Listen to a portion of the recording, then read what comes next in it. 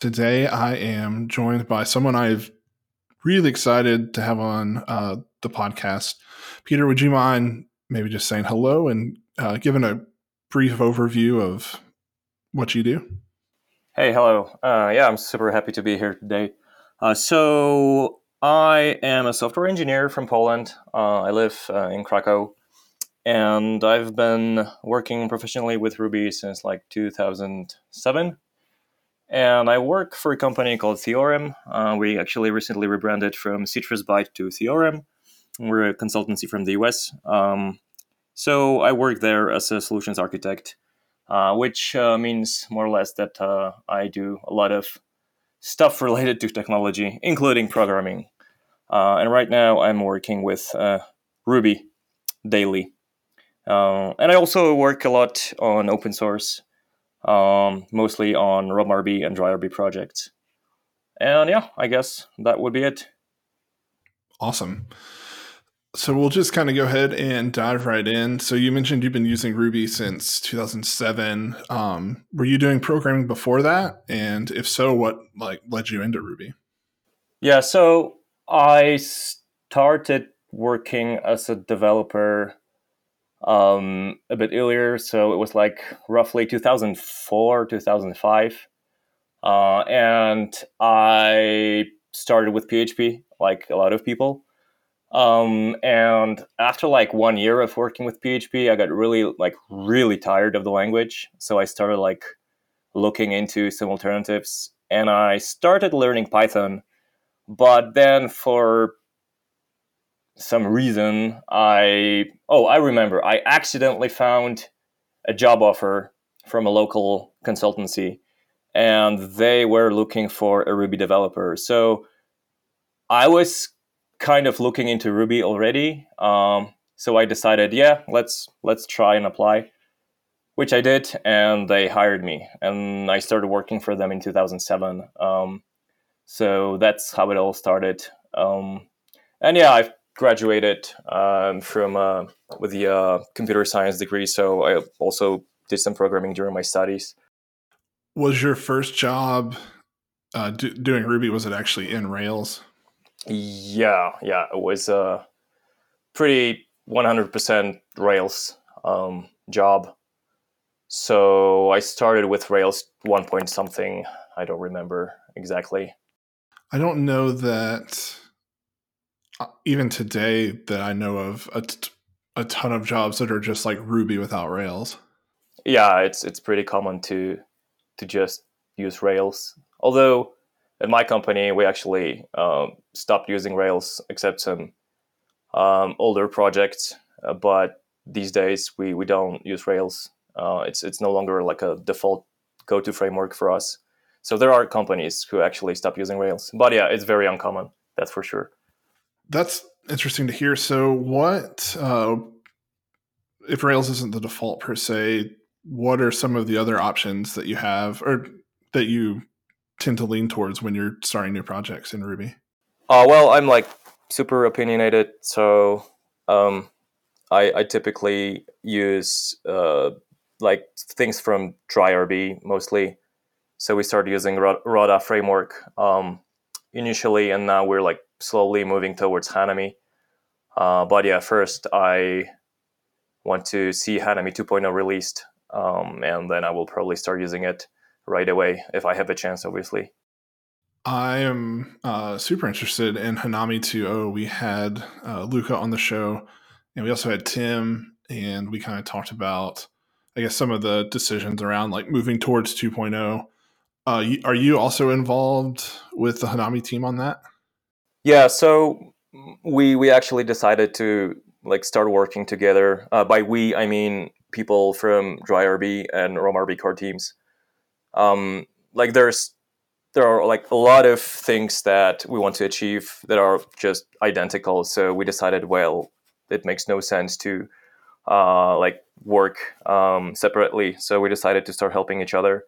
Um, so yeah, I'm trying to help with the model part, especially because it's based on ROM, but it's still using a very old, I mean, a relatively old version of ROM. So I'm trying to help like rebuilt Hanami model to use latest version of ROM and improve ROM itself to make it a better fit for Hanami. But yeah, I'm also interested in many other things.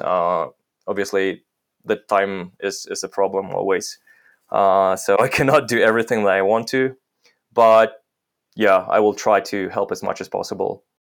You do a lot in open source. Do a lot around DryRB, and you started RomRB.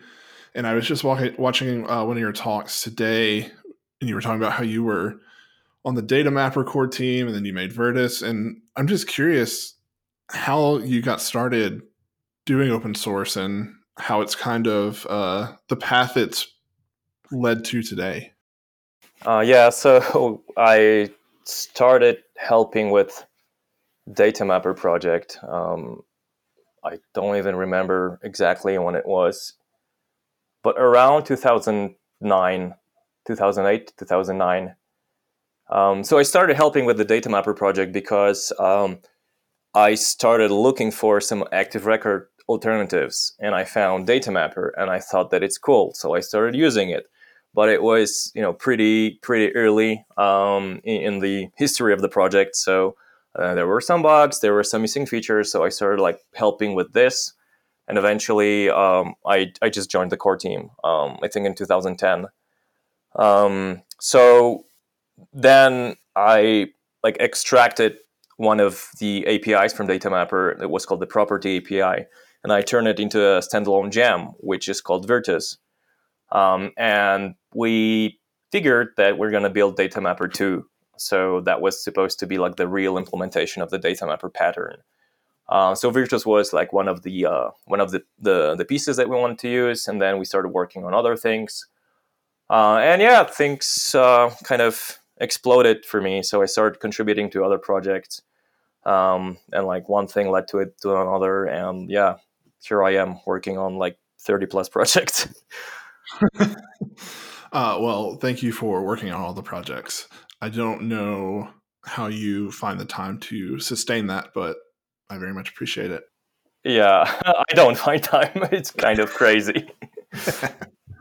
Talking about data mapper, so you said version 2 is going to be an actual like implementation of data mapper. First question I want to ask there is, what are some of the differences between like data mapper and active record? Yeah, so there's one big difference. In Active Record, you have this one-to-one mapping between the structure of your database and the resulting objects that you will have in memory. So when you have a user with ID, name, and email, it means that your object will have ID, name, and email attributes, right? So that's like the assumption that the active record pattern makes. With the data mapper pattern, there's no coupling like that. You can have a different database structure. You can have a database structure that is different from the object structure, and it's done through like a separated mapping layer. So the data is fetched from the database, and then it must go through a mapping layer so you can convert the data to whatever structure you may need. So that's a huge difference because you can like model your objects in any way you want, basically, and like reduce the coupling between the database structure and your objects. So that's like in a nutshell. So we wanted to achieve that part. And yeah, I guess that's it. So, what kind of got you first interested in using something like data mapper? I assume you said you joined the core team in 2010, so I assume it's sometime around there you started using it. What led you to do that over using like active record? So first of all, Data Mapper project, as I mentioned, it was an alternative to Active Record, but it would still be close to. It was an Active Record implementation, right? So it wasn't really a data mapper, a true data mapper, and we wanted to solve that because, change that because there was no real alternative in the Ruby ecosystem. And in my case specifically, I I had a lot of trouble caused by this tight coupling between the database structure and the objects. I had to work on a bunch of projects with a lot of different data sources that I would have to use some external data source to like grab the data from somewhere and then convert it to a different representation so that I can store it in a database. And an active record library doesn't really help you with that. So active record, the library, and data mapper, the library, they both didn't really help with this. So I was like completely on board with just changing the pattern, the underlying pattern of the library. I actually don't remember exactly how it was decided to just rebuild the library and use the data mapper pattern itself. It was so long ago. But yeah, my personal motivation was to just have a real alternative to active record, because it's basically the only pattern that we had in Ruby. Right. So did Data Mapper 2 ship, or is that what became ROM RB? So it basically changed its direction at some point. I started experimenting with like a more lightweight approach to working with data in Ruby. So I built like a quick proof of concept using SQL library, and just I think I used Virtus for the object, like for defining classes and having like attributes with types. And I use SQL. It's dataset API to like build database queries and just get the raw data from the database and then instantiate objects using Virtus. So I built like a very simple proof of concept, and it worked very well. And I figured that this is what I want ROM to become. Like this is the architecture that is just, it works much better and it's much simpler than the data mapper pattern. So I just rebuilt. I mean, we already had like a very early prototype of ROM, which was like moving slowly towards the data mapper pattern. But I decided I'm not going to do it. I'm not interested in actually doing this. So I rebuilt the ROM in like 1 month. Um, Wow.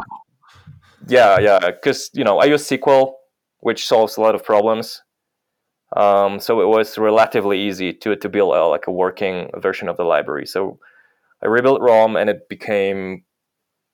I'm not actually sure what it is now. It's kind of hard to define. I'm not sure if there's like a pattern that would describe it. So I just call it a data mapping and persistence toolkit. That's like my definition. That's a fair definition. Um, yeah, so I've been finally like toying with ROM, uh, and I've used Hanami model, which I know is built on, like you said, an older version of ROM. I think like one of the things I've been kind of like butting my head against on a recent active record like Rails project was I needed to do some like somewhat complex validations, and I found myself like kind of doing some like acrobatics to get it to work. And I was thinking back to like using Hanami, where like validation happens controller level, so like you have a params validation, and so once I kind of like experienced a little bit of that pain, the Hanami and kind of subsequently like ROM approach to no validation, like inside ROM, I really started to appreciate that. Yeah, I know that a lot of people are surprised that there's no idea of validation in ROM. But I think that having it like externalized and like closer to like edges of your system, it's just much better to keep things there, because like every use case that you have in your application, it's like it needs its own validation.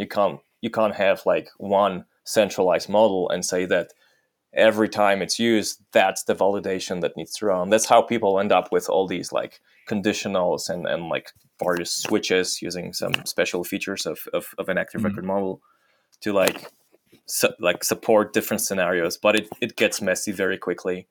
And yeah, like you also have things like the data that your application receives is just different from what you're gonna persist. So you want to validate a data structure that it's just different from the data that you have in your database, which also needs to be modeled by something that it's external to, like your ORM or whatever it is that you're using. So yeah, we're trying to solve this kind of problems for sure in Hanami.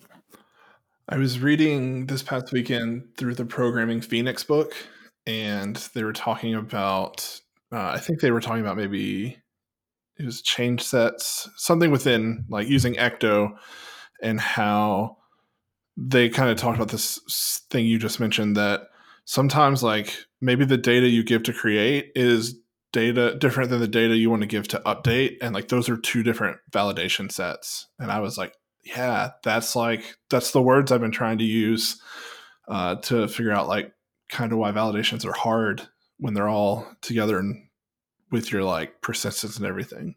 Yeah, that is very true. But I think in Ecto it's still like part of the library. I mean the validation part, but it's not as coupled to like other parts as an active record, because in active record, I mean the library, um, it's like very close to the model and the persistence related stuff.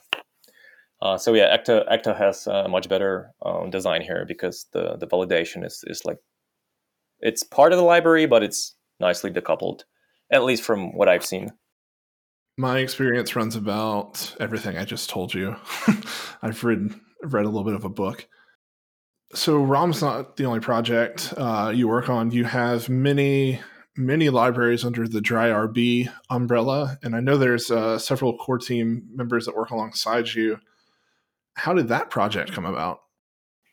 So I think in 2015, um, Andy Holland decided to build a couple of libraries, and he was already like helping with some things related to ROM. So we knew each other already, and we were just chatting about like um, just having small libraries that would be like composable and reusable, that you could like add to an existing project without any problems. So he started building this type of libraries. He built like this, what eventually became dry configurable. And we thought that it would be nice to have like a single, like one place on GitHub to just like group all these projects. And we came up with, I think he came up with the name DryRB, and I was like, yeah, awesome, let's do this. It's short, I love it. And it wasn't taken on GitHub, so that helped. So yeah, he created the organization, and like I think like 2 months after it was created, I started contributing. So I built Try Auto Inject. I think this was my first library. So I created this project. Then Andy started experimenting with some validation library, which eventually became Dry Validation, that I rewrote like 2 times, I think. So yeah, and then it just kind of started growing, and more people started just helping with the libraries. And then Tim Riley joined us and started working on Dry Transaction and other jams. Yeah, then Nikita built a bunch of cool stuff like Dry Monads. So yeah, and it's been growing since then. For those who might be listening and unfamiliar with the set of problems DryRB solves, do you mind just giving a quick overview? Yeah, sure. So DryRB is a collection of libraries, and the idea is that every library should solve just one specific problem. And I'm not necessarily saying that every library should be like a micro library. We're definitely don't want to have like 1,000 libraries there, but we're trying to focus on like solving some fundamental problems.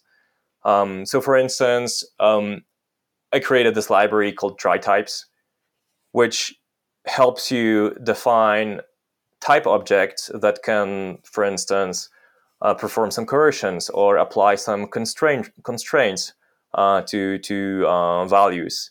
or we have dry validation for like validating input and applying some domain specific rules. So these libraries are relatively big, but they actually solve like one fundamental problem. And another idea behind this organization is that all these libraries should be standalone. You should be able to just add them to any project without any problems. Um, we we like don't use monkey patches, which is quite the opposite to what you have in Rails. And it's one of the reasons why we don't monkey patch is because we want these libraries to be, easily usable in any project, and we don't want to have any kind of conflicts. Also, monkey patches are just really crappy abstractions. Um, and also, it's great when you can just compose a bunch of libraries into a bigger framework, right? So, like having a very consistent API, very consistent behavior is important. And I think, pretty much achieved that. You can like use a lot of dry libraries just together. And yeah, we actually started thinking about like creating a couple of groups of libraries within the DryRB organization so that you can see that there are some like underlying core libraries, and then on top of them we have like high level abstractions, just so that it's easier to see how things are organized and how you can use certain libraries and which libraries will fit your use case better. Would you say that Hanami 2.0, like working with Dry and ROM, is kind of like the fulfillment of that idea that you can just pull these libraries together and make something out of it? Yes, for sure. I actually have like a pretty strong opinion that a good framework is a framework that consists of a bunch of smaller libraries. Like frameworks are great because they allow you to move very fast, and they like provide you with the structure, with like best practices and all this stuff. This is great, right? But every project that becomes like a bit bigger, right? You will start having issues with the default behaviors, like default functionality, and you will have to do something that is just more custom. And when you have a framework which doesn't provide you like simpler abstractions that are like underlying abstractions, then you will have trouble. Like you will either hit some kind of limitations, you will have to, I don't know, monkey patch something or like rebuild some part of the framework so that you can just achieve whatever you need to achieve. But when you actually have smaller, simpler abstractions under the hood, you will still be able to leverage them, right? So that's like at least my big idea, to have a framework that consists of smaller libraries. So yeah, I think that we're like slowly moving towards this goal with Hanami too. That's awesome. Shifting gears just a little bit, still within the Ruby realm. If I recall correctly, your Twitter bio says that you are literally an award-winning Rubyist. Do you mind telling us a little bit about that? Yeah. Okay. Yeah. So there is something called Ruby Prize, which is a prize funded by the Ruby Association from Japan.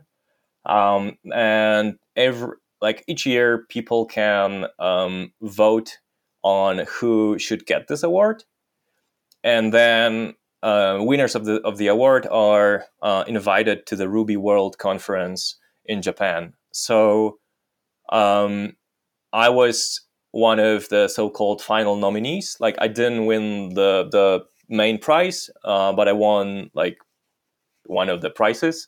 So I got invited to Japan, to Ruby World 2017, to get the prize from Mats himself, which was pretty awesome and a pretty amazing moment in my life for sure. Oh, and you oh, and by the way, you get this award because people think that you contributed to the Ruby community in some significant way. So this was awesome for me. Yeah, I think they got that award right. So, uh, we kind of touched a little bit, like on some of the things uh, about Rails maybe you don't like. You have a blog post from 3 years ago, I think it is, that was my time with Rails is up, and I'm just kind of curious. What are some of the things that maybe you started to experience? And we've touched on this a little bit, but that kind of led you away from like Rails being the default thing you use now into the world as you kind of have it today? Yeah, so for me, like the main trigger for like writing this article was I was like so tired of dealing with all kinds of issues in the gems that I maintain related to Rails, and it would be mostly related to either some monkey patches that cause some conflicts, or that something doesn't work with code reloading in Rails, and I would like keep having these issues, and I was like, okay, I'm done. And another thing was that I didn't want to spend time trying to support Rails, because like you need to make sure that something works with Rails, and then you need to like provide all kinds of additional integrations so that it's easy to use something within Rails, right? So I noticed that it's taking just a lot of my time and a lot of time of other people. So I was like, I don't want to do this anymore. I want to focus on like other things, including using different web frameworks. And yeah, and I was kind of angry, so I wrote this blog post. Um, so yeah, these days, yeah, I these days I use Roda, but I'm actually really looking forward to switching to Hanami. Yeah, I remember. I remember when that blog post came out. It was a hot topic. Yeah, that was by an accident. Like, wasn't intentional. You and Tim Riley are two of the people I first like saw videos that really kind of changed the way I started thinking about programming. And my career is like I did a little bit of PHP and I learned Java in college to like a embarrassingly small amount of Java. But so like Ruby and subsequently Rails have been really the only thing I've done the past 6, 7 years. And so when I came across like the videos y'all had given or talks you had given, you touched a lot on about like using functional concepts and blending them in with OOP concepts in Ruby. And that was like mind boggling to me because at the time, like Elixir was kind of fresh out the gate and a lot of people were talking about it. I kind of felt like, oh no, like I'm missing something by staying in Ruby. And then here were two people saying like, you can take these concepts and use them in Ruby and like you'll actually have better Ruby code. And so I kind of wanted to talk about how you first kind of started exploring, for lack of a better term, like the functional blending of OOP in Ruby. Yeah, so yeah, that's definitely one of my like favorite topics. So it started with Data Mapper, the Data Mapper 2 effort, basically. Dan Cobb, who used to be the maintainer and one of the core members of Data Mapper team, started experimenting with um, using like immutable data structures in Ruby, or I should say, just using immutable objects in Ruby. So he started experimenting with this idea that you're going to write Ruby code in a way that you don't have to rely on mutability at all. So that was like the very first step for me because I felt inspired by this. So I started just doing the same thing, just writing Ruby code in a way that there's no need for like mutating objects. Um, and then I just started digging into functional programming in general. So I started learning about functions and how you can compose them, and all this stuff. And I started like looking at Ruby code and realizing that you can use many of these things from functional programming in Ruby, which turned out to be a good idea. So Rome was actually the first big project that I wrote in this style, where there's like no need for mutating objects, and you have a lot of really functional sort of constructs, like In ROM, you have relation objects, right, that give you access to the database. But they are modeled as functions, and you can compose them in the same way as you would compose functions, which is like the very core idea behind how associations are implemented in ROM. It's just function composition, and it's just crazy simple. I still cannot believe that it was so simple. So once I realized that this is not a crazy idea, this is something that works very well, and you can very easily just blend object orientation with functional programming in Ruby, I just started just talking about it and writing about it. And then with dry RB libraries, we have a lot of examples of libraries in Ruby that have a lot of just functional features. And yeah, it's becoming better and better.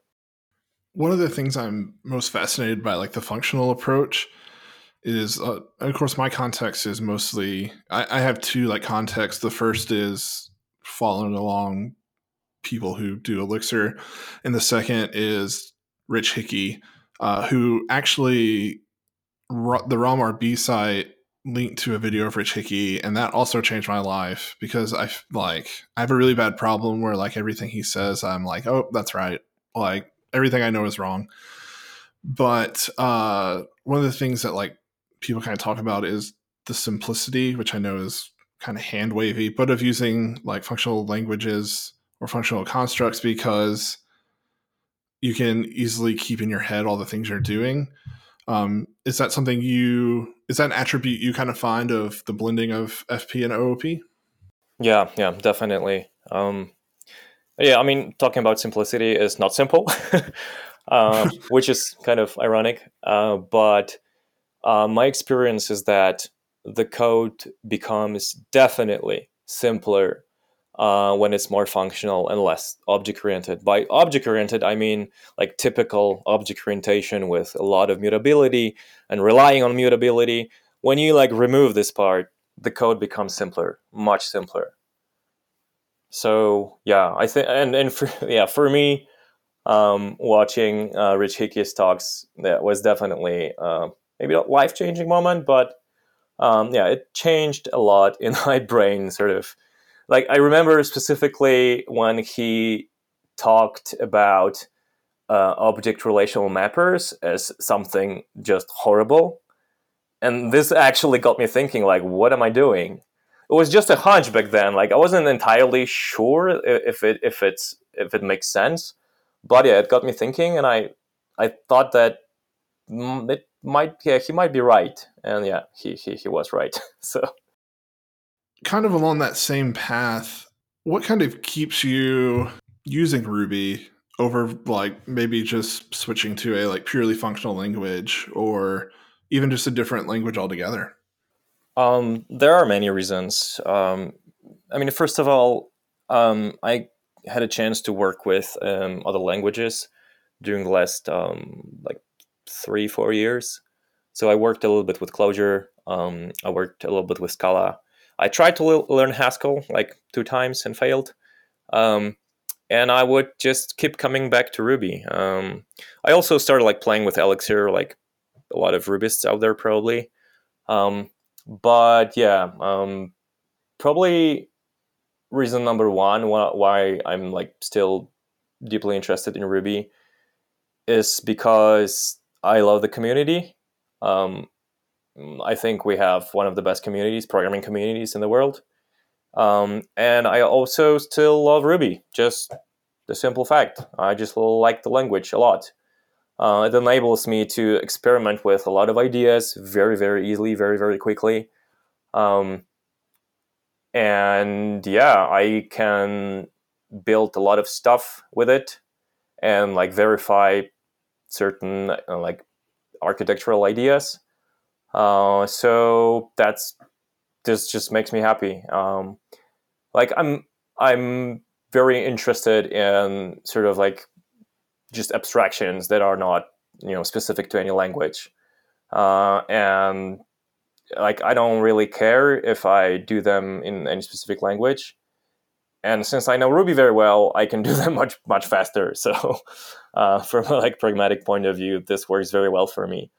Um, so yeah, and I just enjoy working on open source, and I have a lot of open source projects, so I don't want to stop working on them. Mm. Oh, and obviously my work is a big part of it. I use Ruby at work, so that keeps me motivated a lot. Yeah, I share a lot of the same things. Minus the open source part, I'm terrible about doing open source work, mostly because I feel like an imposter. But that's another topic for another day.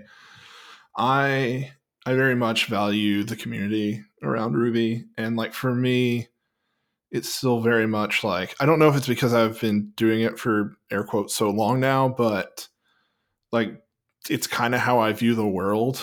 It's like when I sit down to like at a computer, I just kind of think in Ruby now, and so I still really value it, and the idea of programmer happiness, like I still feel all that. So that's really cool to hear. So I guess kind of wrapping up, is there anything? I mean, we've already talked about ROM, JRB. Any other projects or things going on that you'd like to share? Um, yeah, so there is one big project, which is called documentation. So like over the years, we've built just so much stuff, and there's just so much functionality in all these libraries, and I don't think that half of that is documented properly. Hmm. So I've started looking into like building, just using a better setup for writing and maintaining documentation for both ROM and dry. So I found a project. I think it's called Antora. Let me just quickly look, just try to find it.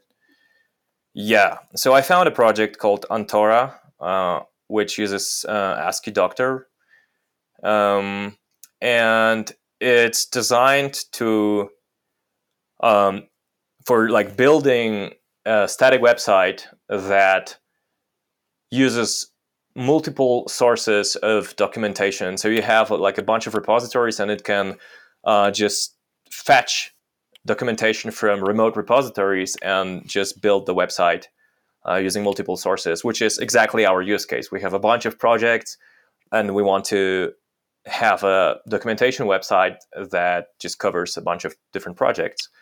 So I started looking into that, and it's pretty awesome. I've built like a proof of concept with dry schema and dry validation documentation, and it works very well. So I will be like rebuilding dryrb.org and romrb.org websites using this new toolchain. And then I basically want to find as many people as possible to help us just document everything. I think like this is probably one of the most important things to do these days for both projects. Just improve documentation. There's just so much stuff that you can do, and people don't know it. you know. Hmm. Um, and yeah, so that's an upcoming thing. And there's also one really interesting project that Nikita from DryRB and RomRB core team started working on. It's called Dry Effects. This is based on algebraic effects. I'm not an expert, so I cannot explain this to you. I can only say that it's a cool idea.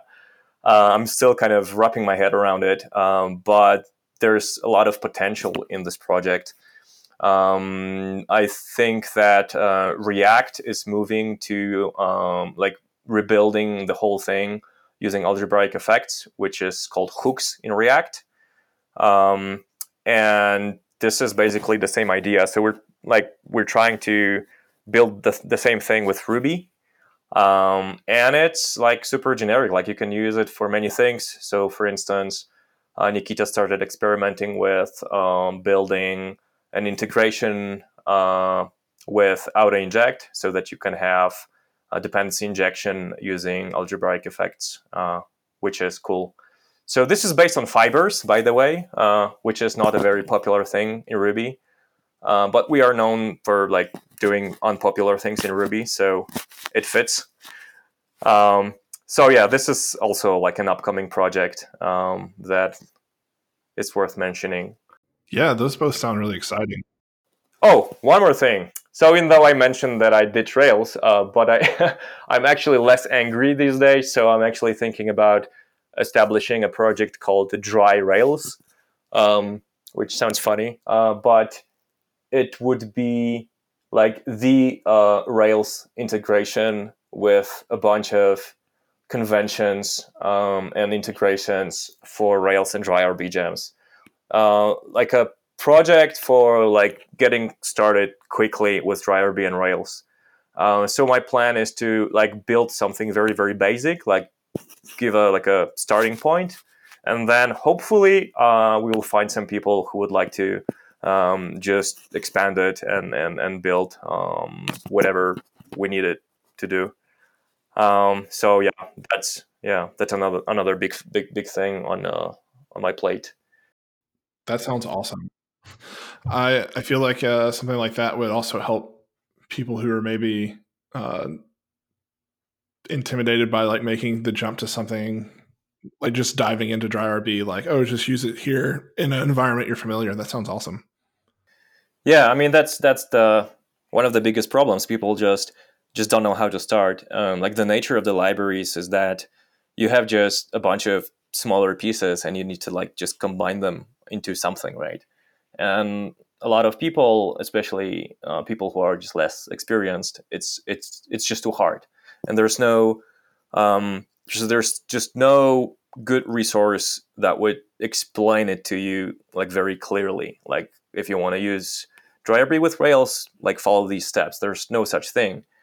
And even if we wanted to like document it, it would still be just maybe not messy, but it would be too complex for like many developers because Rails really, as a framework, it really requires a lot of integrations. Hmm. So yeah, you just need to hook into Rails, and you need to provide all kinds of things so that adding a gem is nice, like feels good. It's a good user experience. You just need an integration. That's why I think that we need dry Rails basically, so that it's easier to get started. And yeah, and have documentation for it. Sure. That's awesome. Aside from projects, any places people can find you on the internet or any talks or anything like that you want to mention? Yeah, so I have a website. It's solnik.codes. And people can also follow me on Twitter. I'm Solnik with like underscores, so underscore Solnik underscore. Um, and yeah, that's it, I guess. I had a couple of talks this year. One is about demystifying functional programming in Ruby. Um, I gave it recently at St. Petersburg Ruby conference. It was recorded, but it's not published yet, I think.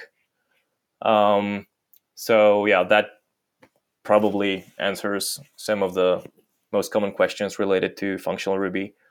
So yeah, I recommend checking it out. And yeah, I guess that's it. I will take the opportunity to plug. I think it's your Full Stack Fest video from a while back.